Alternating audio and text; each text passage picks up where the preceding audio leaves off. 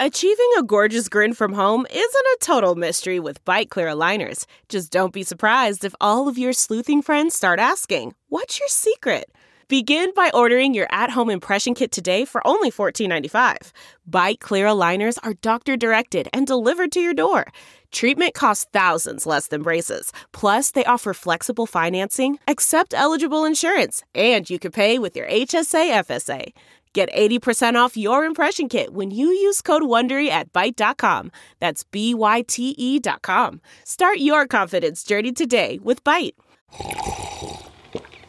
That's not just the sound of that first sip of Morning Joe. It's the sound of someone shopping for a car on Carvana from the comfort of home. That's a good blend. It's time to take it easy, like answering some easy questions to get pre-qualified for a car in minutes. Talk about starting the morning right. Just like customizing your terms so your car fits your budget. Visit Carvana.com or download the app to experience car shopping the way it should be. Convenient, comfortable. Ah.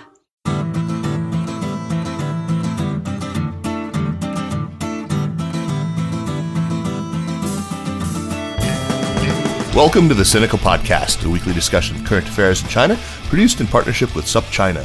SupChina is simply the best way there is to keep on top of all the important news coming out of China with our indispensable daily newsletter, our website, and our growing range of podcasts and videos. It's a feast of business, political, and cultural news about a nation that is reshaping the world. I'm Kaiser Kuo, coming to you today from Chapel Hill, North Carolina. Joining me from storied Gold Corn Holler in Nashville, Tennessee, is a man determined, despite the obvious obstacles, to be the first person arrested under Beijing's newly proposed national security law for Hong Kong. Jeremy, before your inevitable incarceration, please greet the people this one last time, won't you? Come and get me. You never know, man. The arm is long. It's long. Yeah, no, it is sadly very long. So, chances are, if you are a listener to this show or have ever heard in talks I've given publicly, you've heard me talk about cognitive empathy, informed empathy, I've sometimes called it. It's something I've often urged people to embrace, not just to be emotionally empathetic, but to do the work of actually understanding the experiences and the assumptions that form the worldview of other peoples. In this case, I mean, in particular, the values and beliefs and the habits of mind of Chinese and Chinese elites in particular. I can think of nothing more important to this project than understanding how it is that Chinese elites interpret history. Not just China's history, but world history as they see it. That is not a world history that is focused on Pericles or Plato or Plutarch or on Aristotle or Augustine or Aquinas. There is a whole different dramatis personae going on, a totally different geography, different political, religious, philosophical traditions, a very different set of challenges too. That's why I was so excited when I learned that Michael Schumann, a reporter who has lived and worked in China for something like 23 years, was about to publish a book called Superpower Interrupted, The Chinese History of the World. I've mentioned it before on this show while I was reading it. I recently finished it, and today we are delighted to be joined by Michael to talk about it. Michael Schumann, welcome to Sinica. High time we had you on. Thanks so much for having me on. I really appreciate it. Yeah, great to have you. Welcome, Michael. Since this is your first time on Sinica, even though you're quite well known among people who read a lot of journalism about China, your name might not be as familiar to some of our listeners. So could you give us a bit about your background, what brought you to China in the 90s, where you've worked, and the previous books you've published? Sure. I've been a journalist in Asia since 1996. I used to write for the Wall Street Journal and Time Magazine. Now I do a bunch of stuff. I write for The Atlantic, and I'm a columnist for Bloomberg Opinion. And I've written two other books about Asia. My last book was called Confucius and the World He Created, which is kind of a history of Confucius's impact on Asia and the world. And before that, I wrote a book called The Miracle, the Epic Story of Asia's Quest for Wealth, which was a history of Asia's big economic boom over the last 60 years. I'm a big history buff. I studied Asian history in college, and it's kind of like it's part job and more hobby, continuing to read about as much history in the region as I get my hands on. Well, Michael, like I said, I was really psyched when I saw that you were working on this book. And when I started the book, I was torn between this, thank God somebody's finally done this, and why the didn't I think to write this book? So congrats on the publication, and I do hope it gets widely read. But I must say, I'm surprised that no one has taken up this idea before, when it seems like pretty blindingly obvious. What was the immediate impetus behind this, and were you seeing that something was missing in the analysis that was out there?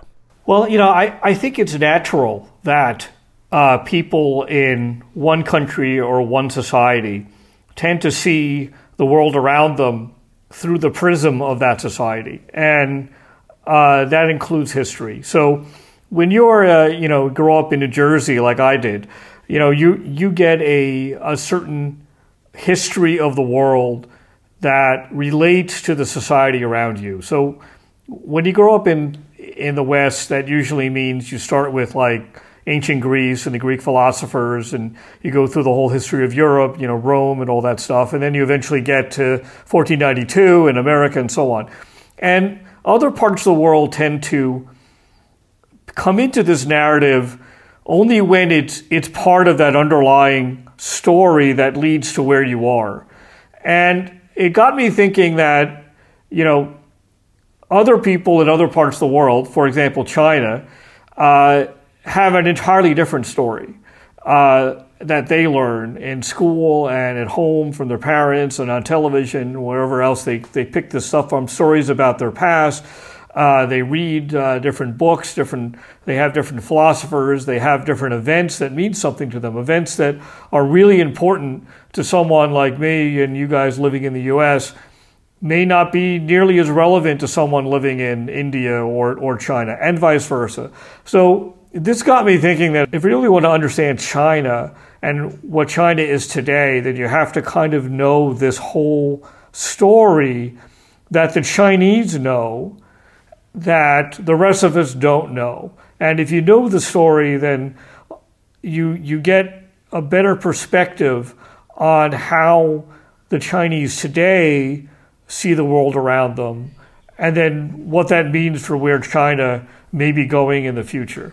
So, Michael, the Chinese government is constantly lecturing us to understand China better and understand its 5,000 years of history. And on the other hand, the basic idea of looking at China's history to get some sense of what China and the Chinese government want right now and how China sees the world isn't completely new. We've had Howard French on the podcast a couple of times, and he wrote All Under Heaven. And you could even include that work of sort of pop politics and history, When China Rules the World by Martin Jacques, I think, in the category of books that look to history to explain Chinese motivations and ambitions. What is different about your approach? Well, you raise a really good question, actually, right there, because, what is history, right? History, to a certain extent, is what people think history is. I mean, history is always being reinterpreted. And of course, this government here in China right now does a tremendous amount of reinterpreting and rewriting of history. So what I didn't want to do is do a Communist Party history of the world based on kind of the messaging of the current government and current academic thinking in China. That's what I did want to do. So the thing is, like, how do you begin to approach this subject? And what I decided to do is to look at Chinese, to super focus on certain elements of Chinese history, mainly China's relations with the outside world, China's perceptions of foreigners and the outside world, and the Chinese ideas about where they fit into the world around them.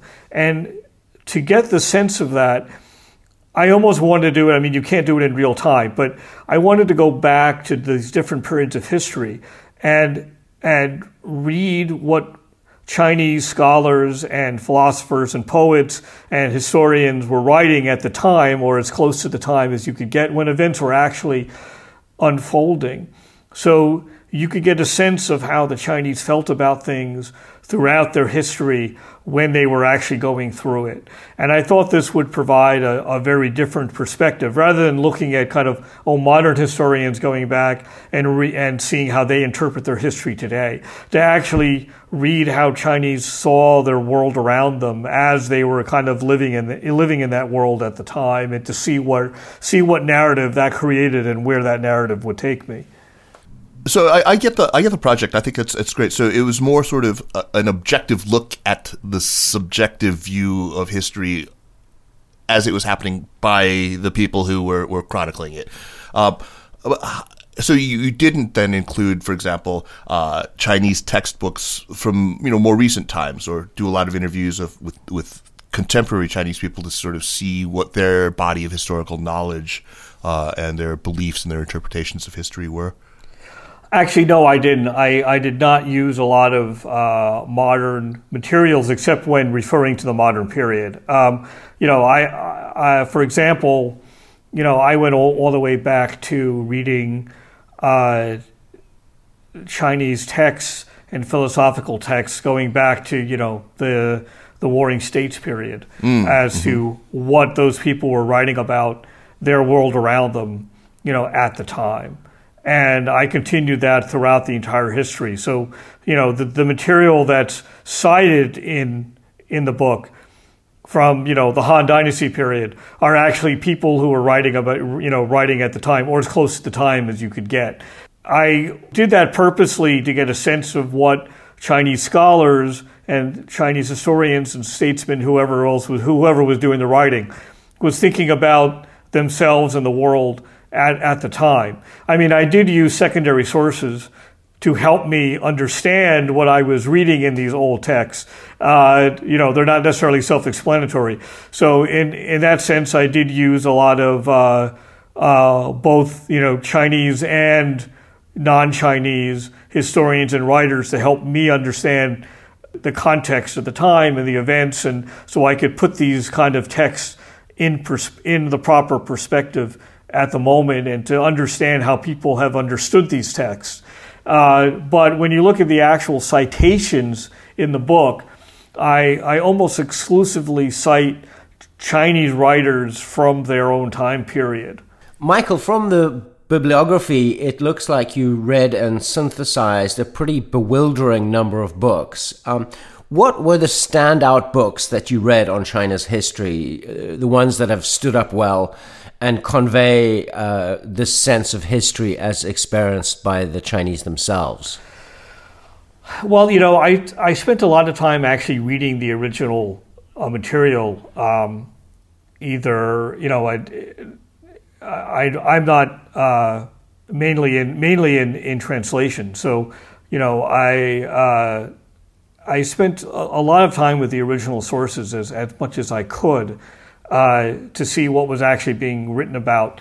And in terms of the secondary sources, there's some very, very good books on individual periods, and especially in regard to how China relates to the world. There's a wonderful book, for example, called The Genesis of East Asia, which spends a lot of time. It starts at the end of the Han Dynasty, and it goes through the early period of the Tang Dynasty, and it goes in a lot of fascinating detail about how Chinese civilization was spreading both inside what we today consider modern China, but also to the societies around the region, and how that started the creation of something like a Chinese cultural zone in East Asia, and how East Asia was formed.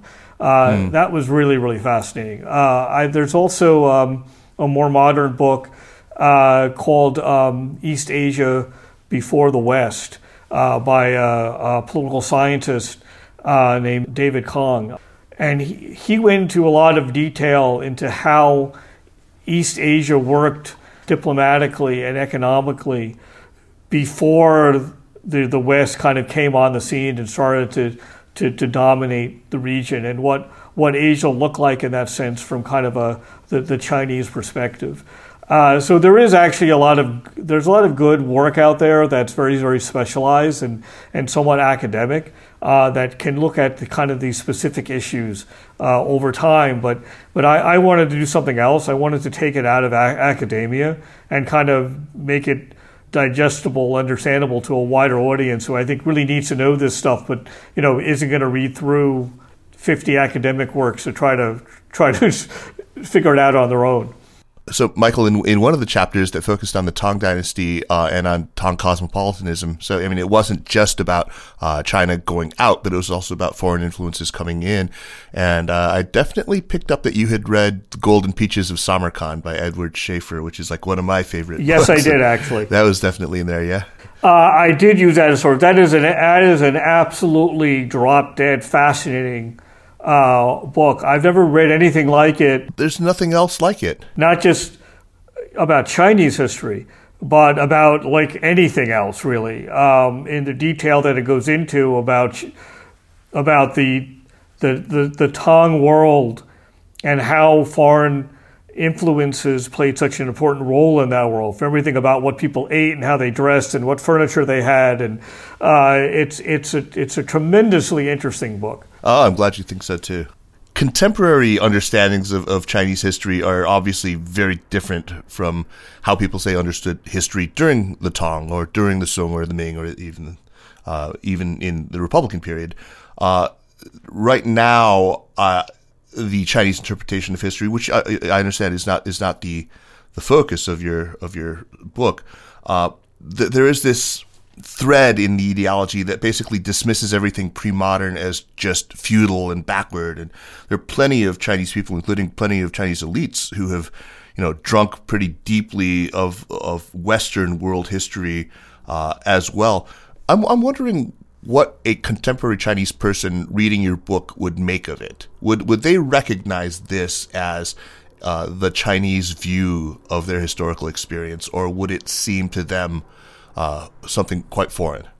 That's a very good question. I don't know yet. I mean, it's going to be interesting to see how the average Chinese person who reads this book, what they would think of it. I mean, I've had a couple Chinese scholars have read it, but that's a different audience. I think when I look at how, for example, the Chinese media and here today and the Chinese government present certain parts of their history, you can immediately start seeing discrepancies, things that if people picked up my book, they may not actually know their own history. I mean, the one thing that, for example, stands out to me is the way that the voyages of Zheng He are presented. Yeah, they're usually sold as a peaceful exploration and trade, in contrast to the rabid conquests of the Western imperialists. And granted, Zheng He did not go off and conquer India, so in that respect, there is truth to that narrative. But what gets left out is that Zheng He carried thousands of soldiers with him wherever he went, and he did engage in military action. And the purpose of these voyages, right out of the official Ming histories, was basically to show Chinese power and to a certain extent intimidate the rest of Asia.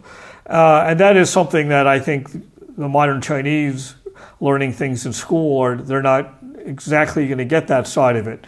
So, yes, I think it would be very interesting I'd love to sit down with a bunch of educated Chinese after reading my book, to see what they thought and to see what maybe they gained out of it, or maybe they thought I was dead wrong. I mean, it would be a fascinating conversation. Indeed.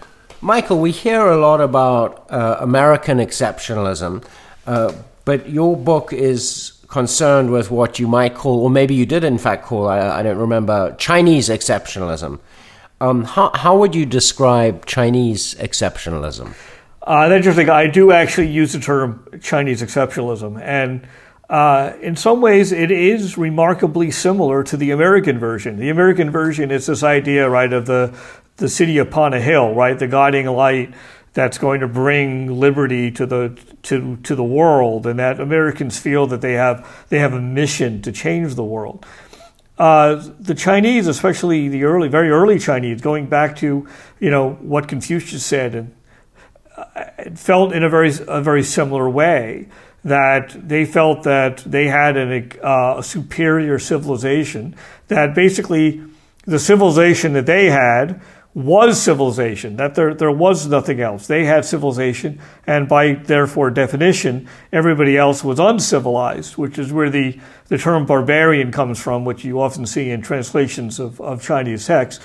But they also felt that Chinese civilization was transformative. It had a transformative effect, that if you adopted the ways of Chinese civilization, that therefore you could become civilized. And you see that word transform used in kind of official imperial language and rhetoric when they were discussing their relations with the world, that the Chinese are going to transform other people. Chinese, if you learn the ways of the Chinese, you would be transformed. So in that sense, the Chinese mission has these odd similarities with the modern American mission, not necessarily where the Chinese felt that they really could change the world.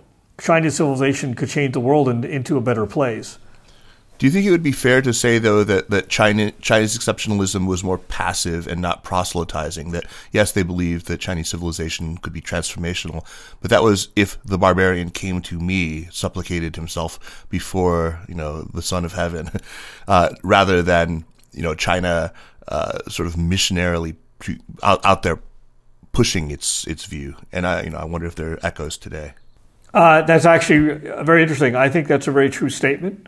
I think generally, when you see how the Chinese kind of managed their foreign relations, it was very much about people coming to China, and that was actually a sign of the more virtuous an emperor, the more peoples from around the world he could attract. That was a sign of the emperor's virtue. So there was always an idea that people had to seek out China and Chinese civilization. It wasn't necessarily kind of the same missionary sense, except there is an interesting passage in the Analects, and I do not have it memorized. I'm sorry, like so many people did for so long. But it goes something to the effect of Confucius saying that he would like to live among the barbarians. And someone listening says, "Oh, well, how could you deal with them? They're uncouth, they're barbarians." And his answer was something to the effect of that if a sagely person lived amongst them, how could there be any uncouth behavior? In other words, if some Chinese gentleman was going to settle among the barbarians, and the barbarians would learn from him, and therefore they would no longer be barbarians.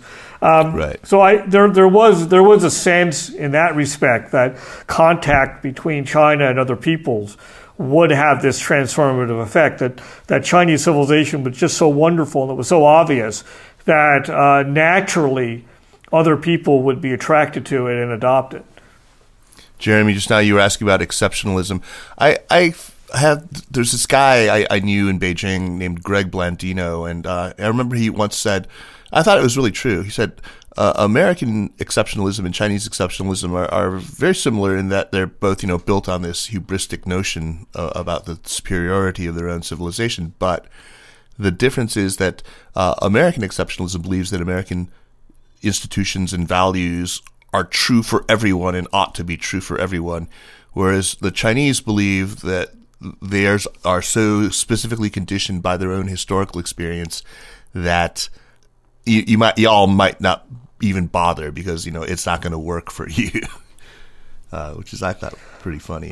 That's actually a very interesting point, because the Chinese did develop this idea. I mean, going back to the Han Dynasty period, this idea of the historian Bangu, right, where it was the inner and the outer world. Right. The Chinese experience especially with the Xiongnu, the northern steppe people that they had these massive war with over a period of decades, they kind of came to learn that, well, you know what, maybe not everybody is going to be Chinese, that there are basically barbarians who are so barbaric that they will not necessarily see the wonders of our civilization, and they will stay outside of it. And maybe that's not necessarily a bad thing. They have their own way of life and their own reasons for being that way. So yes, I think you're right. I think Americans think that their ideals apply to everybody, where the Chinese were kind of a little more realistic and realize that maybe our stuff isn't for everybody, but we wish it was. Michael, one of the big areas of contention between Chinese and Westerners in their understanding of Chinese history, I don't know how many times I've gotten into this with people, is the issue of how continuous Chinese history actually is. You find Westerners and occasionally some Chinese arguing against the notion that the China of today is in any meaningful way continuous with the China of the Han Dynasty, given the centuries-long interruptions that we've seen. Particularly, from the whole late 3rd century all the way up until, 589. What does that matter? Does it change anything in the way that China looks at the world today? Does it change anything in China's ambitions? I mean, if Chinese civilization isn't as continuous or ancient or cohesive or even definable as many Chinese, today believe it to be, does it matter whether it's continuous? That's a very interesting question. I mean, to a certain extent, when you look at the last 200 years, you mentioned this earlier, that Chinese civilization has not necessarily been continuous, right? I mean, as the Qing dynasty was weakening, and you had all of these new foreign ideas pouring in from the West in the late 19th century, early 20th century, you read the people who were writing at the time, whether it was Kang Yue and Lang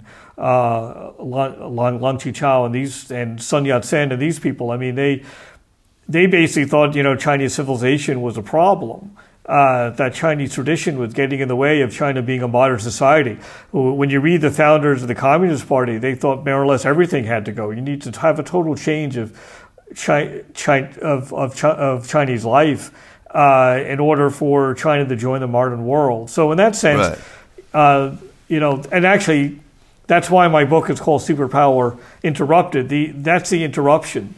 I talk about. It's not an interruption in political power, military power. It's an interruption in this civilizational power that China has. And that's a great phrase, civilizational power. That's a great phrase. Because that was really the foundation of Chinese power through its entire history, right? I mean, as you know, China was not always politically unified. It was very often not a very strong military power. I mean, the Chinese got beaten up by just about everybody at some stage. And but what was the source of Chinese power? Well, it was still basically the foundation of civilization in East Asia. And that didn't change until the arrival of the West, and not even actually the arrival of the West, because that was in the 16th century. The dominance of the West starting in the late 19th century in Asia. That's when things really changed for China and the Chinese world. So in that sense, Chinese civilization has not been continuous anymore, and the Chinese were at war with their own history, at war with their own civilization. But to a certain extent, I think now maybe you see some of these ideas coming back when you see how China is responding in this kind of this pandemic world. The messaging from the government that it's kind of that China is exceptional. Look how we defeated this virus and other countries weren't able to do it. Look at how we helped the world with masks and other countries didn't have them. Our system is superior. We're a superior civilization. It feels to me that some of this old messaging that you could hear all the way back before the Han Dynasty. The topics have changed. The spirit of it can sound extremely familiar. When you go back and read what people were writing, Chinese were writing 2,000 years ago.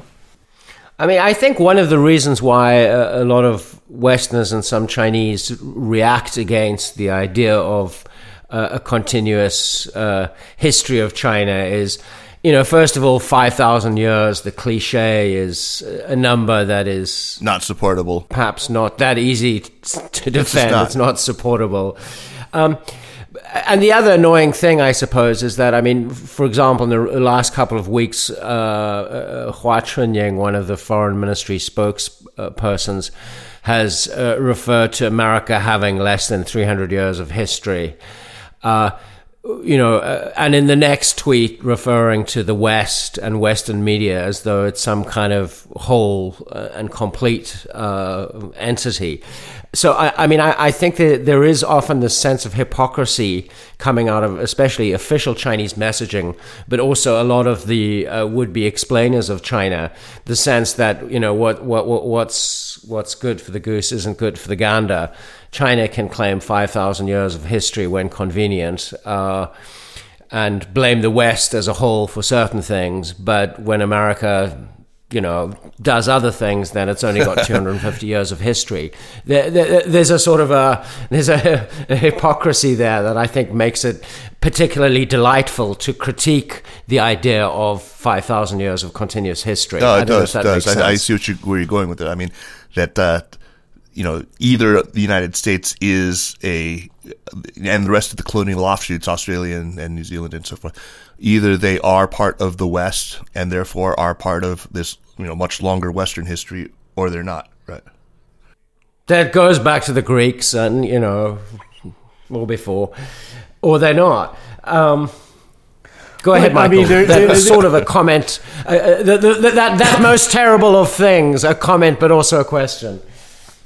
Well, there is something that rings familiar about that attitude going all the way back to very early days. One thing that the Chinese writers were not particularly good at, going all the way back to the Warring States period, and it was taking much interest in civilizations around them. There was always a bit of disparagement towards peoples that were not following Chinese civilization. That's why they were often called barbarians. But even beyond that, there was very little interest taken in learning how these people lived, what their own societies were like. There were some writers who did look into it a little bit, but generally speaking, the Chinese writers tended to dismiss other peoples, and you can see this really late in, I'm thinking of the 19th century. After the first Opium War, there was a Chinese historian who was basically scolding his own society, scolding his own leaders for being like, you know nothing about these Westerners. We've been around them for 300 years, and yet you never bothered to learn the first thing about them. And that's why we're in the mess that we're in. And there was an element of truth. There's the emperor who fought and lost the Opium War didn't really have a clear idea where Great Britain was, and he didn't understand why there were Indian soldiers fighting with the British because they were not very educated about the outside world. And to a certain extent, you see that in the official Chinese as you were talking about it, because there's a feeling that the West doesn't have the same culture. The West doesn't have the same history and civilization. Of course it does. It goes back Western civilization goes back a very long way as well. But I think there's a certain kind of dismissal of that on the Chinese side. Absolutely. On the other hand, how would you compare the knowledge of international affairs and other countries in Chinese high school graduates compared to, say, their American counterparts? That's a very hard question for me to answer. I've never actually really looked into that, to be honest with you. I've never looked into in great detail how what kind of education in non-Chinese history Chinese are getting in high school these days. I think on a certain level, because the United States has been the superpower, and I think generally Chinese, educated Chinese, very, very, very generally speaking, probably know more about the U.S. than the average educated American knows about China. But that is a total anecdotal kind of guess. And I think it just sort of extended. I'm going to second it anyway. Yeah, I mean, I think it's just, a certain extent, it's by default, right? Because people learn about the U.S. through Hollywood movies. They learn about it because they study English, and they read more, Western literature and things. Or there's just more Chinese studying in the U.S. than there are Americans studying in China. So I think a certain amount is not by design, but by default. But, I went to a regular public high school in New Jersey in the U.S., and it was a fairly good high school. But we had a choice basically of American history and American history. That was our choice. I mean, I didn't learn any of this stuff. I got little tidbits of it in high school, but it was only when I went to college and I started seeking things out. You have to seek it out. And I started taking classes on Chinese history and Indian history and Middle Eastern history, and that's when but a lot of people don't do that because it's not in their interest. So I think if you're an American and you're not actively interested in this stuff, you can know surprisingly little about a place like China. And honestly, even if you're learning about China, I've learned this in my conversations with people about this book when people are talking to me about it. Very often, the Western history of China begins with the Opium War.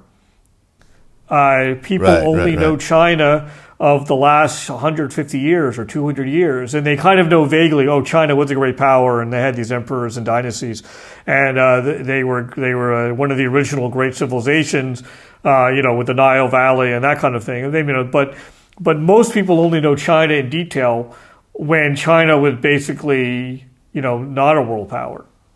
Which is not the way things traditionally have been.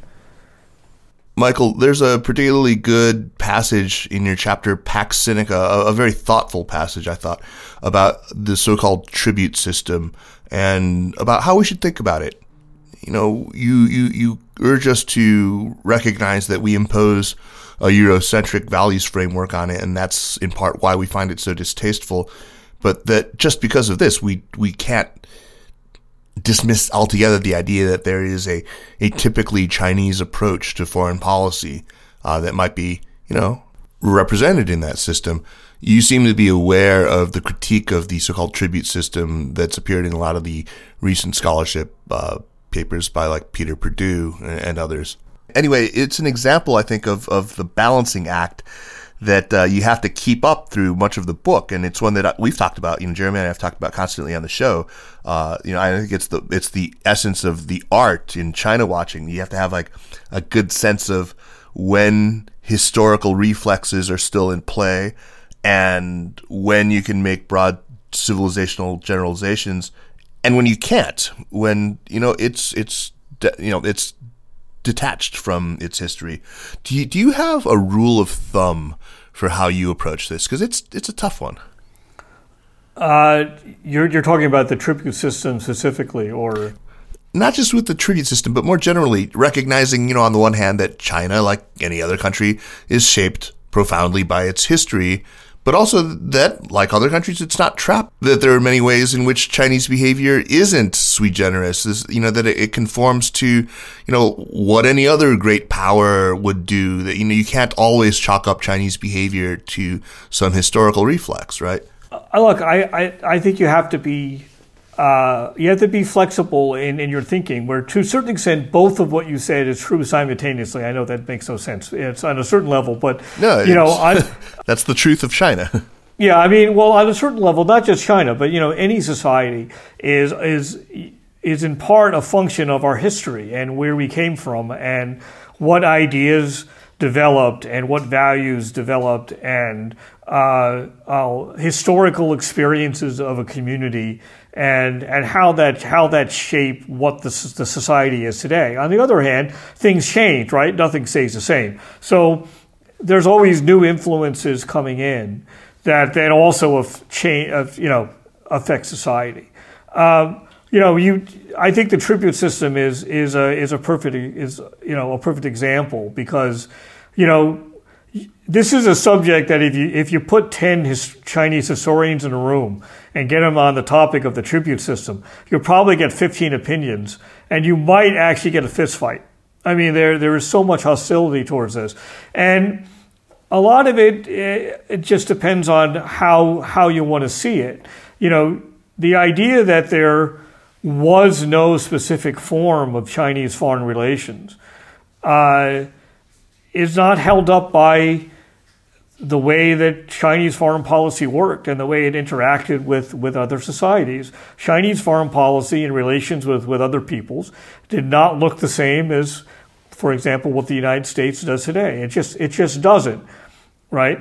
So to say that there is no system, I guess, maybe you could say, because the Chinese didn't deal with every single society in exactly the same way over an incredibly long period of time. I mean, that wouldn't make any sense historically. So maybe there's no system. But there are certain foreign policy ideas and certain foreign policy principles and a certain way of viewing relations with the outside world that did persist century after century. And that's a part of Chinese history that was then adapted to current circumstances. At the same time, to say, oh, Chinese people and Chinese government were so different than the rest of the world that they simply did not react to the same way of what the Westerners. That's getting into the inscrutable East kind of stuff, and that's not true either. I mean, people were still dealing with the same issues of trade and diplomacy and power and strategic interests, and so on a certain level, relations between societies had familiar aspects to what you would see in any other part of the world. I think the danger here is just being too simplistic and kind of thinking, oh, well, China did this and this and this, and that makes China different, and we in the West do this and this and this, and that's how we're different. And unfortunately, things just aren't that simple. So it seems like, I mean, this is a fair characterization, that there's really kind of two missions to the book. One is to help Westerners understand that Chinese have their own subjective world history, and that it has a whole different set of actors and conditions. The other, though, I thought wasn't as explicitly stated, but I thought it was really interesting, and that seems to be to argue that the Chinese world history that you describe, the assumptions that grew out of that history, it's not delusional. I mean, it's actually based on a real material civilizational disparity that endured over a very long period of time. Is that a fair characterization? Right. I mean, history is part perception and part reality, right? So this idea that you're talking about Chinese exceptionalism, for instance, China was not, always consistently, as actually modern Chinese and I think other people tend to believe, China was not a consistently strong power every year for the last 3,000 years. That's just not how history works in terms of its military power or political power. But at the same time, there are real aspects and real reasons to why the Chinese felt that they were a superior civilization. That's because they were incredibly advanced for incredibly long periods of time in many, many different aspects, whether it's technology, whether it's literature, philosophy, legal systems, education. I mean, you can keep going, right? Arts. And There's a reason why their neighbors borrowed all this stuff, because if you're trying to, build a kingdom, build a society in Korea and Japan, elsewhere, and where are you going to look to? You basically look to China, because China had all the best stuff. China had all the most, advanced ideas, the biggest economy, the richest economy, the best technology within view. Right. So to a certain extent, this Chinese idea that they've always been a superior civilization is actually grounded in certain aspects of it are grounded in real life. So, Michael, in the end, what are the major insights that come from an understanding of how Chinese people understand world history? Do you feel like after writing this book, you know how to answer the question of what is it exactly that China wants? Well, I mean, we in the U.S. and Europe have spent endless amounts of hours and newspaper ink and everything else trying to figure out what China wants in the future. And there was the mainstream belief since the 80s was that basically China wants to be more like us. China wants to be a wealthier, more open society, that China's going to become more like the U.S. and Europe, and that's going to be encouraged by engagement and trade and business and cultural exchange. Now, in the last 3 to 4 years or so, now it's changed completely, and we think what China wants is to kind of take over the world in a much more hostile sense, and that China is a strategic threat. But to a certain extent, the answer to the question, what does China want? It's somewhat simple. It's China wants what China always had, or maybe more appropriately, what China believes it always had. And through large sections of Chinese history, China was a dominant power within its own world, and it was a dominant economy, and it had tremendous civilizational influence. So it doesn't surprise me that China today, as they're gaining in wealth and influence, that they see that this is the place in the world that they want, that this is the place that they always had. And to a certain extent, I think Chinese feel that this is their rightful place. That to a certain extent, they have a right. This is where they should be, not just where they want to be, but where they should be and where they actually belong as a great power and a great civilization. And you have modern political scientists in China writing about this, that because China is a great civilization, China deserves more sway in the world because of that. Right. You can, when you understand things in that context, what China does and what China does today and how China sees things starts to make a lot more sense. Indeed. I know you haven't had a chance to talk to a lot of Chinese scholars about this, but I have definitely bounced some of these ideas off of my Chinese friends, my Chinese family. And I don't think I'm misrepresenting it when I say, yeah, China wants, when I say your conclusion is that China wants what China always had. But they would come back to me with, look, the world has changed. The world is not the same as the world of the Song or the Ming dynasties. They would maybe say that you overstate China's ambitions, that you understate the extent to which China is aware of how much the world has changed and how much they've had to accommodate. They would say that the takeaway from the Century of Humiliation and the whole PRC experience is, for one, we won't be bullied again. We're not going to, reoccupy a place of unchallenged centrality in some kind of new Sinocentric world. But they would probably also add that, another vital lesson from the Century of Humiliation is that China can't go back to that kind of smug sense of civilizational complacency, of superiority that made it so weak and vulnerable to predation in the first place. So what would you say to that? That's actually a very good point, because when you look at, again, when I talk about this interruption, the interruption was actually an interruption in Chinese civilizational power, right? I mean, the fact is that societies that traditionally look to China, right, as kind of for civilizational influence, and it's places like Korea, Japan to a lesser extent, Vietnam, other parts of Asia. They don't do that anymore, right? I mean, they're connected to the West. They're connected primarily to the U.S. I mean, Japan and Korea have outright defense arrangements with the U.S. So what happened in this interruption is that it's not just that China became a weakened country. That's happened many times before. The Chinese world was kind of unwound and remade in a new form.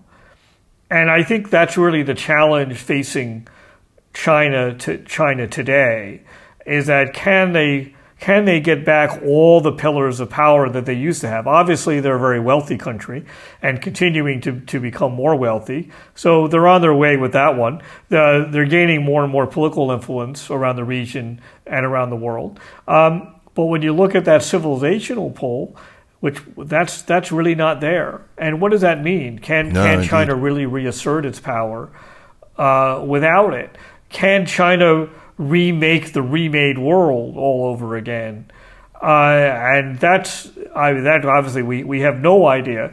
But it definitely makes the situation that China is facing now different than other, let's say, rising dynasties. If you want to look at the current Chinese government as similar to many ways to another imperial restoration, another rising dynasty. Other rising dynasties did not have to deal with this same problem in the way that the modern Chinese government has to. There weren't other challengers in the region. There weren't other civilizational challenges to the same extent as to what the Chinese are facing now. Indeed. Michael Schumann, thanks so much for taking the time, and congrats on the book, which is once again called Superpower Interrupted, The Chinese History of the World. It's very thought-provoking, really well-written, a great just sort of overview of Chinese history for anyone who isn't familiar with it. I think it's great, very much worth reading. Dear Sinica podcast listeners and fans, we were grateful to be able to celebrate the 10th anniversary of our podcast with you guys, and I hope many of you caught that and enjoyed it. We've come a long way since our early days in Beijing in that crude and cruddy studio. We are delighted that so many of you have come along with us on this ride. Today's SupChina is home not only to Sinica, but to 8 other podcasts under the Sinica network, and we've racked up about 250,000 downloads each month. That makes us pretty proud. But we would like to do even more, and we need your help. In celebration of our 10th anniversary, we're launching a fundraising campaign to support our ongoing podcast efforts. We appreciate your showing your support, especially during these difficult days of the COVID-19 pandemic, so please don't be shy. If you have valued the podcast and would like to see us continue to bring you wide-ranging interviews with the top people in the China field, please show your support. All the funds raised will go to support our team. We get to do the fun part, which is interviewing the guests, doing the research, and writing our questions, but we have many other hosts working hard on the other network shows. We have Jason, who tackles the editing and sound engineering on many of the network shows, making them sparkle. And we have Jeremy's editorial team, which does all the back-end support and works to get the shows up on the platforms like iTunes and Spotify, and on all the right podcast apps. So help us out. This is the first time in a decade we have asked for any direct financial support. Show us that you value what we're doing and that you've learned something from our work and that we've made a difference in your understanding of China.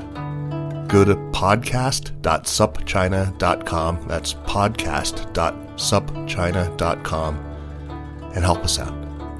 Thank you so much. All right, let's move on now to recommendations, and as usual, let's start with Jeremy. What do you got for us this week?